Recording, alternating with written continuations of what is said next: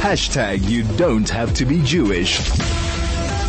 101.9 High FM, and anybody who's been paying attention to Johannesburg City Council at the moment would know that it is a cause for collisions, concussions. I don't know what else is going on, but it is a chamors because we have apparently the ANC and the EFF and all the other rats and mites parties not agreeing on who they want to replace Mayor Potol. The DA and the Action SA can't decide if they want someone different. We had the resignation of the previous mayor, who they got nicknamed Mayor Potol, Tapelo Man, now a week ago from Al Jamaa, and it literally looks like no one can decide on what is going on. So we decided we would talk to Professor Dirk Kotze. He's a professor in political science at the University of South Africa and is a political expert. Welcome to the show, Professor. Thank you so much for joining us on 101.9 High FM.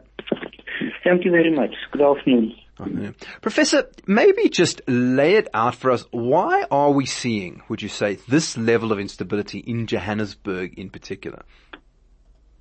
Well, I think that the most fundamental reason for that is that there is indeed competition between the ANC and the DA about who's the leading party in such a coalition.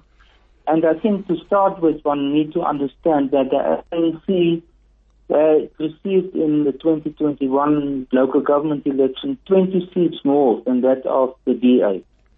So if you look at it in a superficial sense, then it sounds almost very obvious that only the ANC can form a coalition because it has such an advantage over the DA.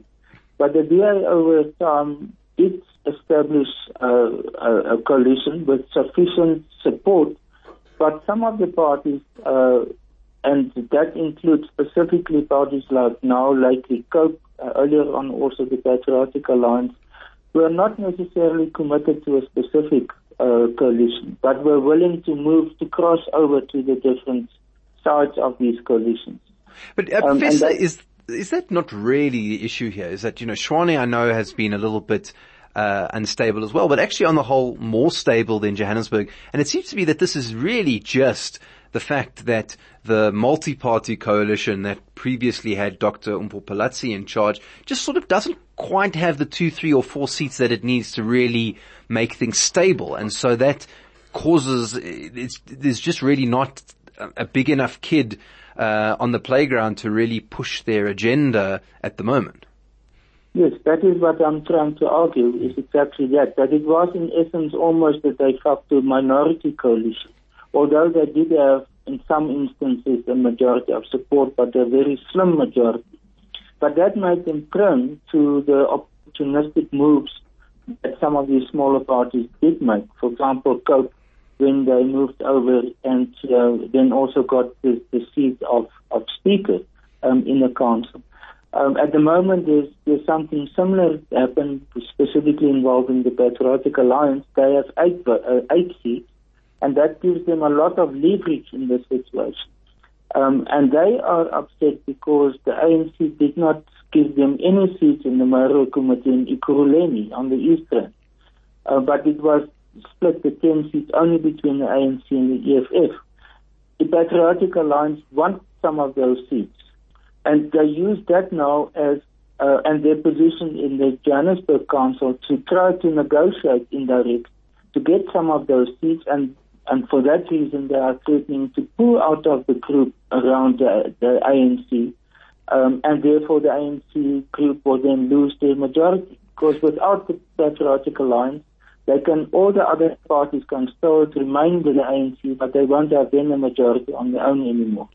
Now can I ask about the Patriotic Alliance in particular, Professor? Because they have kind of been a bit of a wild card in that they have more latitude to move. The ANC is sort of not that interested in working with the DA and some of the other opposition parties. The Action SA said they won't work with the ANC, so some of them are saying they want to work on principle. The ANC and the EFF want to work together. The PA doesn't seem to have any, I don't know, morals might be the right word, I don't know. They just seem to be able to move wherever they want and go to the highest bidder. Yes, that unfortunately it appears to be the case. And that is why they, especially in the case of Johannesburg, is on the one hand why they are so important, and can therefore, that's why I'm saying that they use it as a leverage for their own position.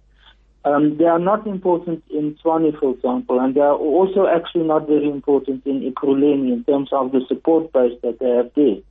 But what has happened is that there has been a link created between the three metros, Johannesburg, Tshwane, and Ekurhuleni, by actually both sides. The DA negotiated an agreement with its coalition partners after the election in 2021, and the ANC has negotiated with the EFF, who wanted to establish a similar practice that these metros should be linked to each other, and also with the Patriotic Alliance.